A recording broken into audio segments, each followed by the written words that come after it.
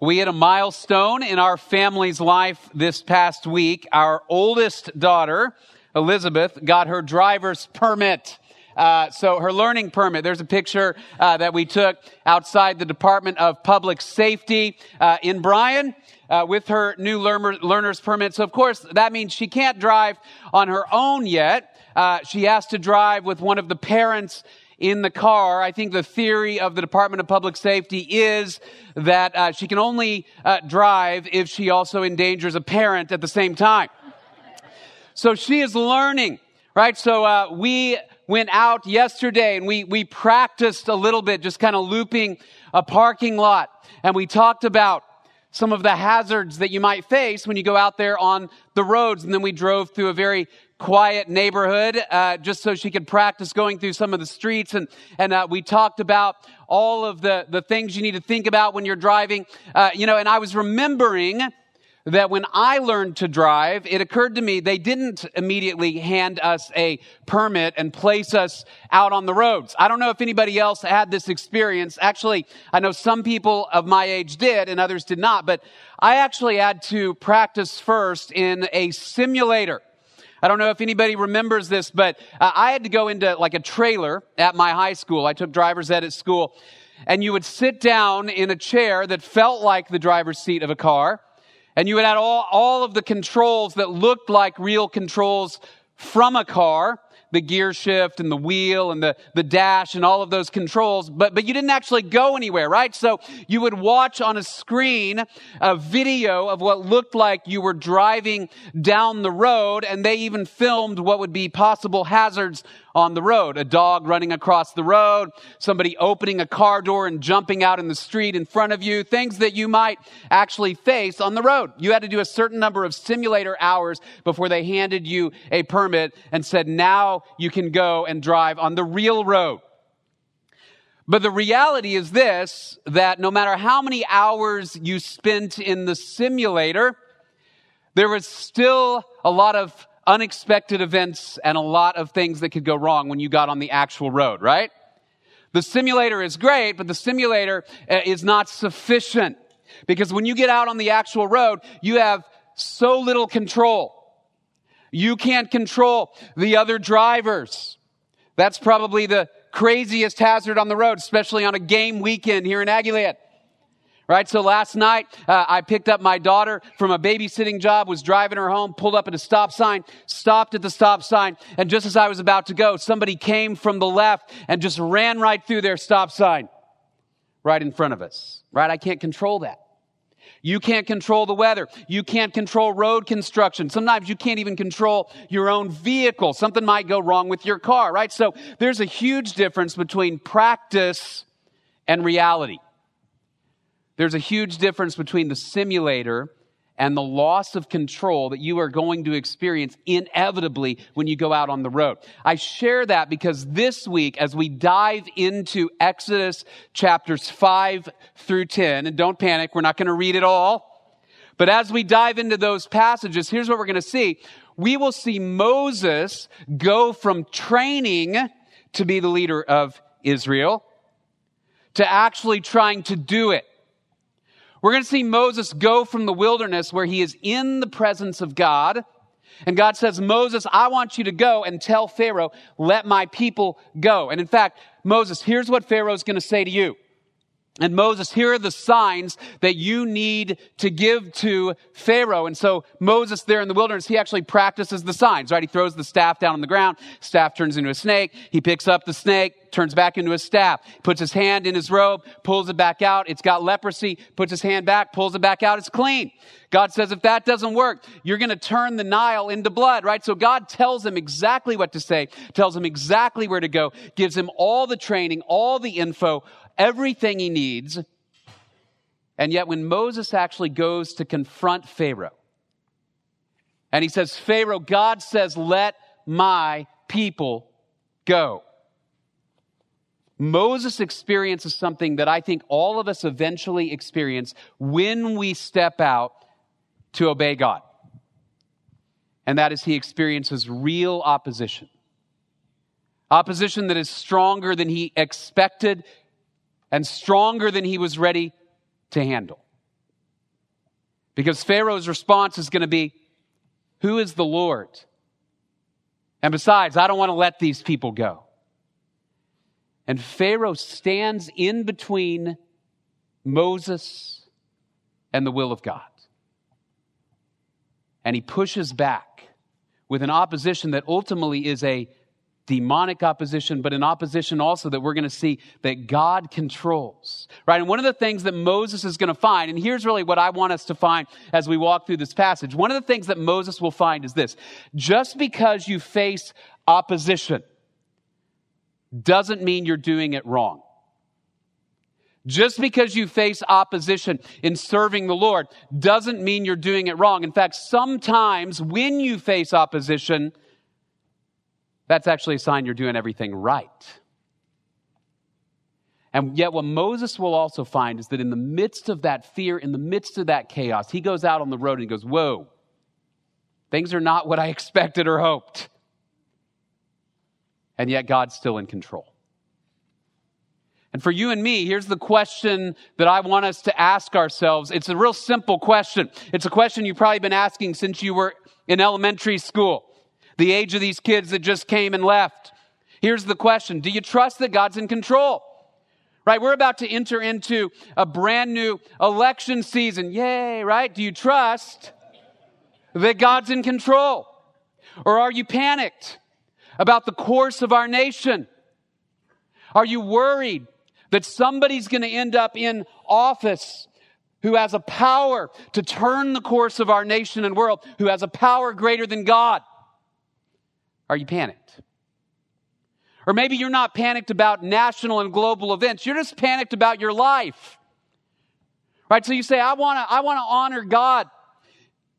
And as long as you hold your faith in God all to yourself, things seem okay. But you say, you know what, as soon as I decide that I want to take a step forward and I'm going to say, you know what, I'm going to read my Bible and pray, all of a sudden, a quiet house turns into a crazy house in those 15 minutes. And you say, why, God? What am I doing wrong?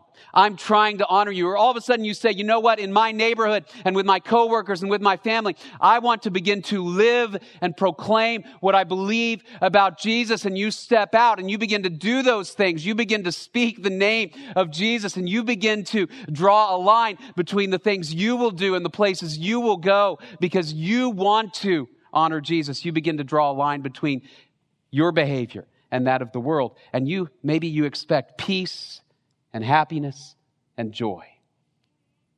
And you get opposition. And just like Moses, you say, God, what are you doing? What are you up to? What we're going to see as we move through the passage this morning is God's going to say to Moses and to us, do you trust me that I'm in control? Not only of your life and my life, do you trust me that I'm in control of the universe? That God turns the hearts of kings and princes and presidents as easily as he turned the course of the Nile River to take Moses right where he wanted him to be. So let's walk through Exodus chapter 5 through 10 this morning. Here's the first thing we're going to see. God's plan always faces opposition. God's plan always faces opposition. Now, in order to get into our story, I'm going to read most of chapter 5 for us this morning. So I want you to bear with me. If you've got a Bible, read along with me. I think it's important for us to get the setting here. I'm actually going to start at the end of chapter 4, starting in verse 29. Remember, God had told Moses, hey, Moses, go and tell Pharaoh, let my people go. Moses resisted and resisted. Finally, he decides to go. Verse 29, then Moses and Aaron went and assembled all the elders of the sons of Israel. And Aaron spoke all the words which the Lord had spoken to Moses. He then performed the signs in the sight of the people. So the people believed, and when they heard that the Lord was concerned about the sons of Israel and that he had seen their affliction, then they bowed low and worshipped. And afterward, Moses and Aaron came and said to Pharaoh, thus says the Lord, the God of Israel, let my people go that they may celebrate a feast to me in the wilderness. But Pharaoh said, who is the Lord that I should obey his voice to let Israel go? I do not know the Lord. And besides, I will not let Israel go. Then they said, "The God of the Hebrews has met with us. Please let us go a 3 days' journey into the wilderness that we may sacrifice to the Lord our God. Otherwise, he will fall upon us with pestilence or with the sword." But the king of Egypt said to them, "Moses and Aaron, why do you draw the people away from their work? Get back to your labors." And Pharaoh said, "Look, the people of the land are now many, and you would have them cease from their labors." So the same day, Pharaoh commanded the taskmasters over the people and their foremen, saying, "You're no longer to give the people straw to make brick as previously. Let them go and gather straw for themselves. But the quota of bricks which they were making previously, you shall impose on them. You are not to reduce any of it, because they are lazy." One translation I read this week said they are slackers. Therefore they cry out, "Let us go and sacrifice to our God. Let the labor be heavier on the men, and let them work at it, so they will pay no attention to false words." Now drop down to verse 15. Then the foreman of the sons of Israel came and cried out to Pharaoh, saying, "Why do you deal this way with your servants? There's no straw given to your servants, yet they keep saying to us, 'Make bricks.' And behold, your servants are being beaten, but it is the fault of your own people." But he said, "You are lazy, very lazy. Therefore you say, 'Let us go and sacrifice to the Lord.' So now go and work, for you will be given no straw, yet you must deliver the quota of bricks." Verse 20, when they left Pharaoh's presence, they met Moses and Aaron as they were waiting for them. And they said to them, "May the Lord look upon you and judge you, for you have made us odious in Pharaoh's sight and in the sight of his servants, to put a sword in their hand to kill us." Then Moses returned to the Lord and said, "O Lord, why have you brought harm to this people? Why did you ever send me? Ever since I came to Pharaoh to speak in your name, he has done harm to this people, and you have not delivered your people at all." So Moses finally obeys. And Pharaoh says, "Look, I'm going to make things even worse for the people that your God says he's going to deliver. I don't want them even to have time to listen to all this nonsense." So he increases their workload. They have to not only make the bricks, but they have to gather the straw. And so now not only is Pharaoh against Moses, but the elders and the foremen of Israel are against Moses. They go, "We were better off before you came in here meddling." And so Moses says, "God, why'd you send me here in the first place? Things were okay." Right? And what we're going to see God say to Moses through this passage, he's going to say, "Moses, I want you to wait. I want you to trust me. Here's what you need to know. The opposition is a necessary part of the victory that God's about to win." The opposition is a necessary part of the victory that God's about to win, because what God is about to do is he's going to demonstrate his might and his power, not only over Pharaoh, not only over Israel, but over all of the false gods of Egypt. And so Moses would say God would say to Moses what he would say to us. Just because there's opposition doesn't mean you're doing it wrong. I want you to think for just a minute about watching the Aggie football team yesterday, and then you probably watch them again next week, right? And think about how all week long they train, right? All week long they practice, they train. They think about throwing the ball and running the ball and blocking and tackling and all of the skills that they need to have in order to play the game. Now imagine that at halftime they were losing, and they go in and they say, "Coach Fisher, this isn't fair, because no matter how hard we practice and no matter what we do, there are always other guys out there on the field who are trying to stop us. They try to tackle us first. They try to take the ball. They try to steal it. They try to catch us as we're running as fast as we can and block us from getting into the end zone. It's not fair." What would he say? Well, that's the game. And they go, "Well, what are we doing wrong? We practiced hard." Nothing. Opposition is part of the game. And what Moses sees as he follows God, and what we often see, is that opposition is often part of how God demonstrates his power and his glory and his might, but also his grace. We're going to see this play out as we move throughout the narrative of the plagues. If you want to follow Jesus Christ, the scripture says you will experience opposition.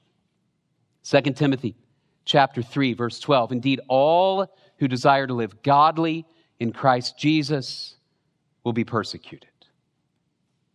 all who desire to live godly in Christ Jesus will be persecuted.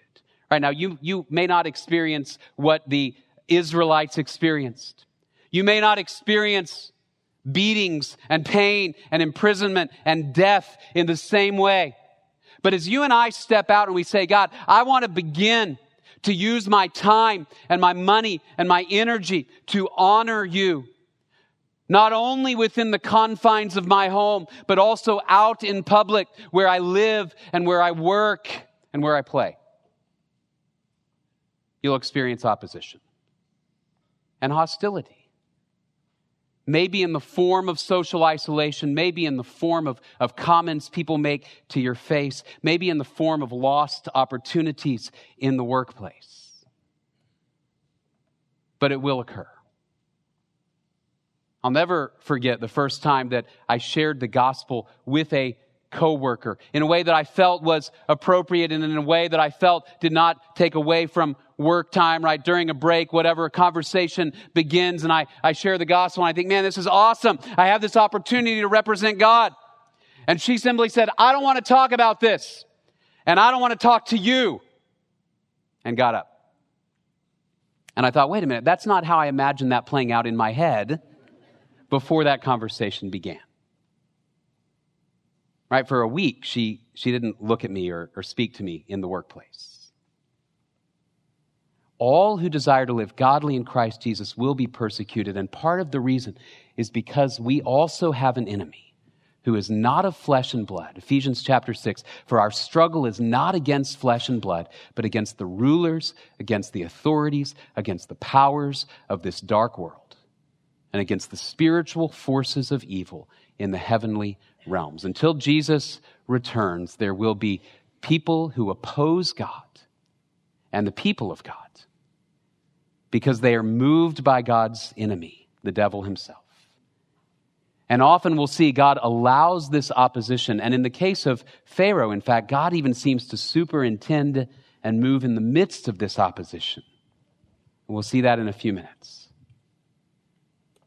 For his glory, for his victory, to say, I am always in control, right?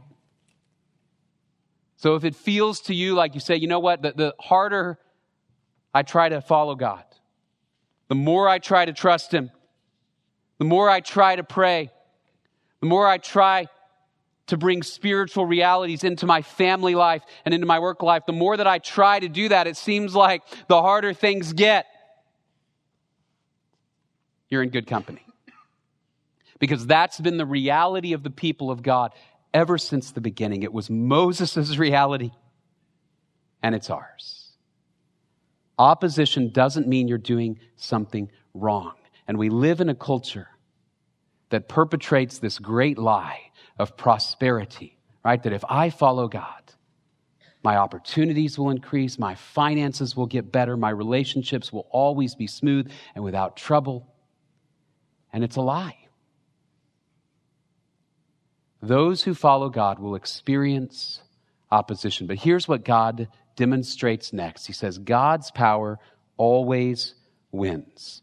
Right? When Moses comes to Pharaoh and he says, the God of the Hebrews has met with us, and he says, you need to let these people go. Pharaoh's response again is, who's the Lord that I should obey him? And besides, I don't want to let him go. And so what follows is God's answer. Pharaoh, you asked, who is the Lord? I'm going to show you. And so in chapters 7 to 10, there are a series of judgments, what we have called the 10 plagues on Egypt, a series of judgments that God launches against the nation of Egypt in order to say, Pharaoh, you want to know who I am? I'm the Lord, the God of heaven and earth. And the God who promised to Abraham and Isaac and Jacob that I would deliver these people out of the hands of the Egyptians into a good land, a land flowing with milk and honey. So in chapters 7 through 10, we have these 10 judgments, these 10 plagues. The first one, the Nile turns into blood. The Nile was the primary source of life. It was their water source. Without the Nile, they would die. Nile turns to blood. It says they have to dig and dig and dig just to get to any fresh water. Plague of frogs that cover the land. I'm going to talk about that one in a moment. Gnats everywhere. Flies. Dead livestock, the cows and the horses and the donkeys, all the livestock die. Boils on the skin of all of the Egyptians. Hail that destroys the crops and kills some people and some more livestock. Locusts that swarm the land and destroy whatever was left from the hail. Darkness so thick you couldn't see your hand in front of your face.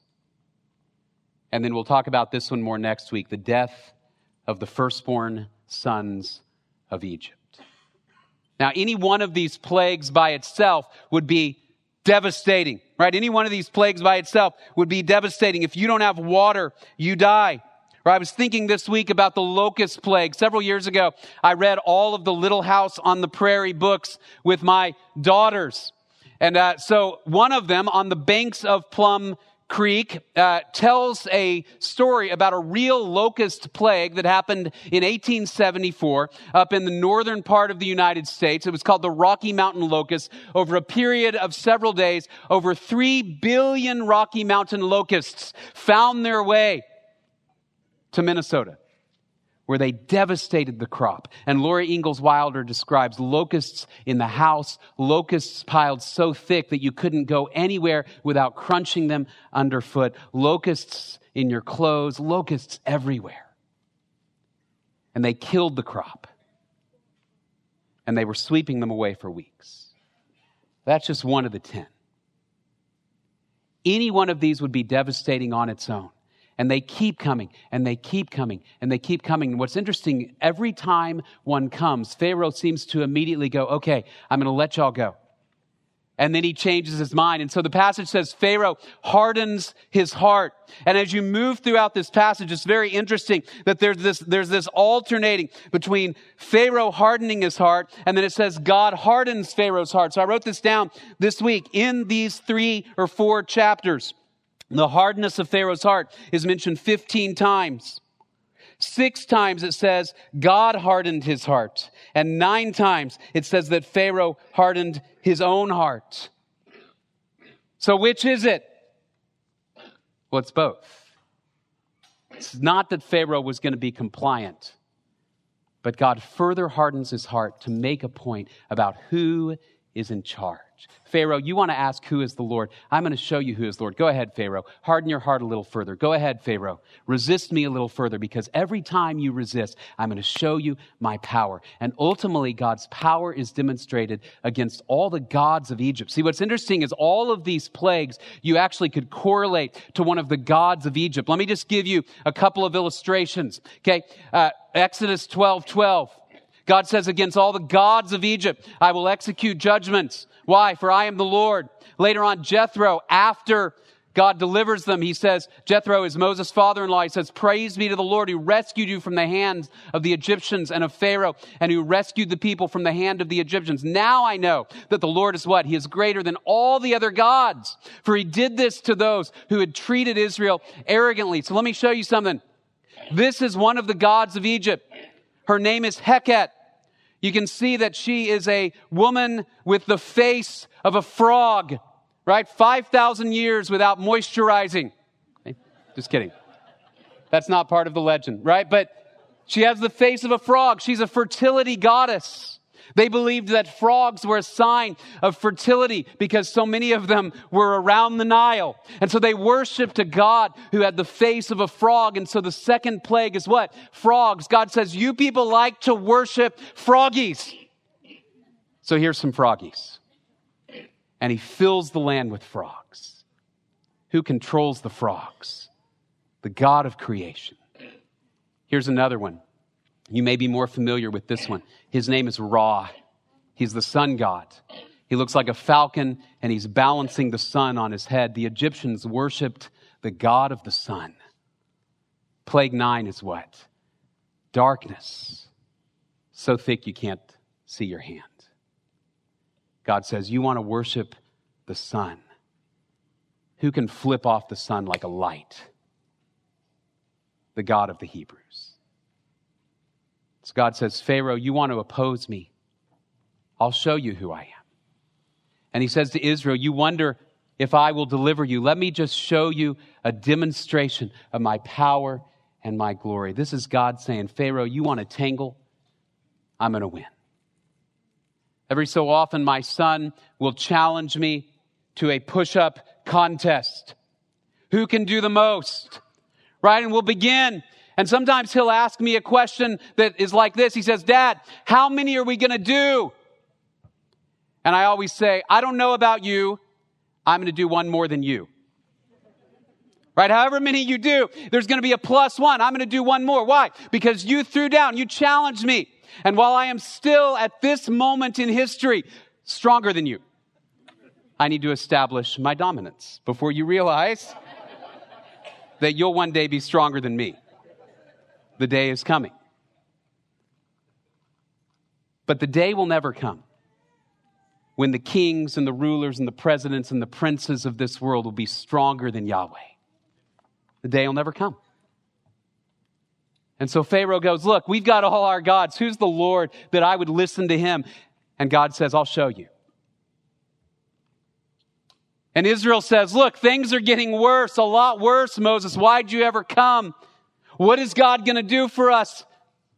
And God says, let me show you. Let me show you. Who's in control? Not only of your life, but of the course of the world. God can take Pharaoh's heart and turn it on a dime. And so God's power always wins. And what's beautiful about this passage, God doesn't just demonstrate his power as some sort of way to beat his chest and say, look, I'm bigger, I'm greater. Here's why God demonstrates his power. He demonstrates his power in service to his promises. He demonstrates his power in service to the redemption of his people. Right? So what we're going to see is that God's promises are always true. And what God will say to Moses in chapter 6, Moses comes, remember, at the end of chapter 5, and he says, ever since I came to Pharaoh, he's done harm to this people. You've not delivered your people. Now look at God's response, chapter 6. Then the Lord said to Moses, now you will see what I will do to Pharaoh, for under compulsion he will let them go, and under compulsion he will drive them out of his land. God spoke further to Moses and said to him, I am the Lord. And I appeared to Abraham, Isaac, and Jacob as God Almighty, but by my name, Lord, I did not make myself known to them. I also established my covenant with them to give them the land of Canaan, the land in which they sojourned. Furthermore, I have heard the groaning of the sons of Israel because the Egyptians are holding them in bondage, and I have remembered my covenant. Say therefore to the sons of Israel, I am the Lord, and I will bring you out from under the burdens of the Egyptians, and I will deliver you from their bondage. I will also redeem you with an outstretched arm and with great judgments. Then I will take you for my people, and I will be your God, and you shall know that I am the Lord your God who brought you out from under the burden of the Egyptians. I will bring you to the land which I swore to give to Abraham, Isaac, and Jacob, and I will give it to you for a possession. I am the Lord. So Moses spoke thus to the sons of Israel, but they did not listen to Moses on account of their despondency and cruel bondage.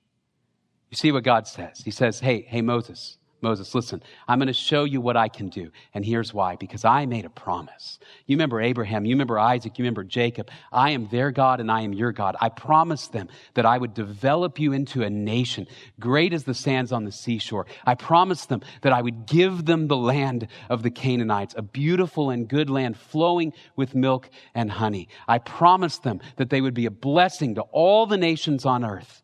And so here comes the might and the power of God, but not just as a random display, but because God says, I want to use my power and my might to save my people. Do you see that? A ruler who would say, a leader who would say, whatever power I have, I want to use it for your benefit. Many years ago, when I was a kid, I remember reading a book. It's not a novel. It's a nonfiction book. It's called On Wings of Eagles. And the idea behind the book, the story at the center of the book, it was written by Ken Follett. Some of you may have read it. It centers around two employees of electronic data systems who find themselves imprisoned in Iran during the hostage crisis of the late 1970s. And the CEO of EDS at the time was Ross Perot, the Texas billionaire, and he was concerned about his employees, and he tried diplomatic channels to get them out. He tried everything he could think of. And so finally what he did is he said, I'm going to get them out. And so he uses his money, his connections, his influence to assemble a team to go to Iran and get his guys out. And I remember just being powerfully impressed at the end of that book. Whatever you think about that man, powerfully impressed at the end of that book at a man who would use all of this power to save his people. God has all the power in the universe. And he says, I'm going to use all my power in service of my people that I made because I love them. And so God's promises never fail. God's promises are always true. God would demonstrate to the Israelites and to the Egyptians that his promises were true, that he was a God that keeps promises. The Israelites, the Egyptians, even the nations surrounding Egypt. What I find fascinating, Exodus chapter 12, we're going to look at this in a couple of weeks, but when the people left Egypt eventually in Exodus 12, look at this. It says, a mixed multitude also went up with them, along with flocks and herds, a very large number of livestock. What does that mean, a mixed multitude? Well, it means that there were people from other nations, non-Israelites, probably some Egyptians, who said, we see what God did on behalf of his people, and I want to join up with them. I want to be a part of that group.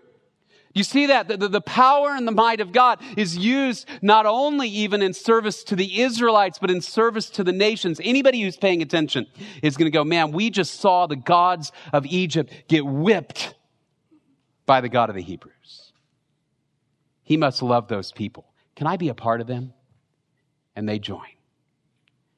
And that was part of God's promise to Abraham, by the way, was that this nation would bless all the nations on the earth. And of course, what we'll see eventually is that the God who has all the power in the universe, he has power over Satan, he has power over death, he has power over sin. And so he would send his own son in the greatest demonstration of mercy and power in all of history. And Jesus succumbed to death because of the opposition of a world against him, but God's power was greater. And so on the third day, Jesus bursts out of the grave and offers life and hope to all who trust in him. So that God's promises are always true, even when we look and we see opposition. Look at what Peter says in 2 Peter, but do not let this fact escape your notice, beloved, that with the Lord 1 day is like 1,000 years, and 1,000 years like 1 day. The Lord is not slow about his promise, as some count slowness, but is patient toward you, not wishing for any to perish, but for all to come to repentance. But according to his promise, we are what? We are looking for a new heavens and a new earth in which righteousness dwells. God hasn't forgot his promise. He says it to Moses, I didn't forget what I promised to Abraham 400 years ago. And God says, I didn't forget what I promised to the people of God who trusted in Jesus 2,000 years ago. I haven't forgotten. I'm not slow. I haven't fallen asleep at the wheel. My power is infinite, and my promises are always true. And so you can take it to the bank. If God has promised to be with us always through the power of the Spirit that raised Jesus from the dead, you can take it to the bank. He's with you. And if he's promised that all who die in Christ Jesus will rise again, and a new heavens and a new earth is coming, you can take it to the bank. Even in the face of opposition, even in the face of uncertainty, even in the face of us wondering what's going on, God's in control. So he says, Moses, I want you to trust me. And he says to us, I want you to trust me. And here's ultimately what I want you to do. And he's going to say this as we move further into the passage. Look, Moses, your calling is to obey. Your calling is to obey. Some of you remember that old song you sang when you were in Sunday school, trust and obey. For there's no other way to be happy in Jesus but to trust and obey. Trust and obey. Say, God, if you've made promises that you're in control of the universe, I guess that means I don't need to be in control of it.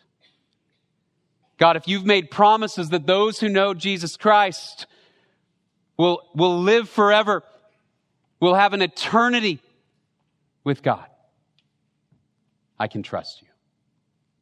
And meanwhile, our calling is to obey, to learn his word, to proclaim the excellencies of the one who called us out of darkness into his glorious light. We mentioned these passages the last couple of weeks. Ephesians chapter 4, Paul says, I therefore, the prisoner of the Lord, beseech you to walk worthy of the calling with which you were called, with all lowliness and gentleness, with long suffering, bearing with one another in love, endeavoring to keep the unity of the Spirit in the bond of peace. We reflect his character. We're called to reflect his character. Secondly, but you are a chosen people, a royal priesthood, a holy nation, a people belonging to God, that you may declare the praises of him who called you out of darkness into his wonderful light. We're called to reflect his character and proclaim his praises. So that the story of Moses and Egypt and the plagues, ultimately, it tells us about God, that we have a God who's in charge. And he says, look, I'm in charge of the nations. I'm in charge of the rulers of the world. I'm in charge of the way that the world turns. So I want you to obey. I want you to trust me, that my promises are true. I want to circle back for a minute to where we started. So you think about teaching somebody to drive. I think about teaching my daughter on the road to drive. What do I tell her? I say, look, you have zero control over what somebody else does, right? You have zero control about that guy who just ran the stop sign. You have zero control over the traffic. You have zero control over the weather. What do you have control over? Your responses. And so what do? Well, you learn and you train. You learn and you train, right? So you take the class and then you practice. You take the class and then you practice. And so you begin to hone your reactions and your instincts and your muscles and your eyes and your mind to respond quickly and appropriately when the occasion arises. So that what we see in the scripture is this: I can't control anything that is out there. I can't control how other people treat me when I try to follow Jesus. I can't control who gets into these positions of power in the world. But I control how I follow Jesus. And so the scripture says this: trust in the promises of God. If you don't know God through Jesus Christ this morning, the primary exhortation for you is that God has promised eternal life to all who will believe in him. If you believe in Jesus, as these men, women, and children testified this morning, you can have forgiveness of sin and eternal life. And then as you walk with Jesus, you remind yourself, you say, okay, I don't understand why things are going the way things are going right this moment. But I know what God has promised in his word. And speaking of, then I say, I want to learn more about his word. Right? This is taking the course. This is reading the manual. I say, God, I want to know who you are and what you've done in history. I want to know what your character is like. See, I begin to transform my mind when I'm in the scripture. Not just so that I can know where everything is in a Bible trivia quiz. But here's why: because as I fill my mind with truth, then in those moments when I face lies that say, you know what? If you were doing everything right and if God were good, your life would be happy. When I hear those lies that everything should be going right, I remind myself of the truth of God's word and how the people of God through history have faced opposition, uncertainty, and trial, and yet they've continued to trust him. And he's always been faithful. So I learn about him, and then what do? Well, I practice. I practice obedience. I begin to practice prayer. I begin to practice training my mind, my heart, and my mouth, my hands and my feet to reflect the fruit of the Spirit. So that then as I move out into the world and I say, God, I want to follow you, and I experience opposition and pushback and fear and uncertainty, I say, wait, we practiced for this.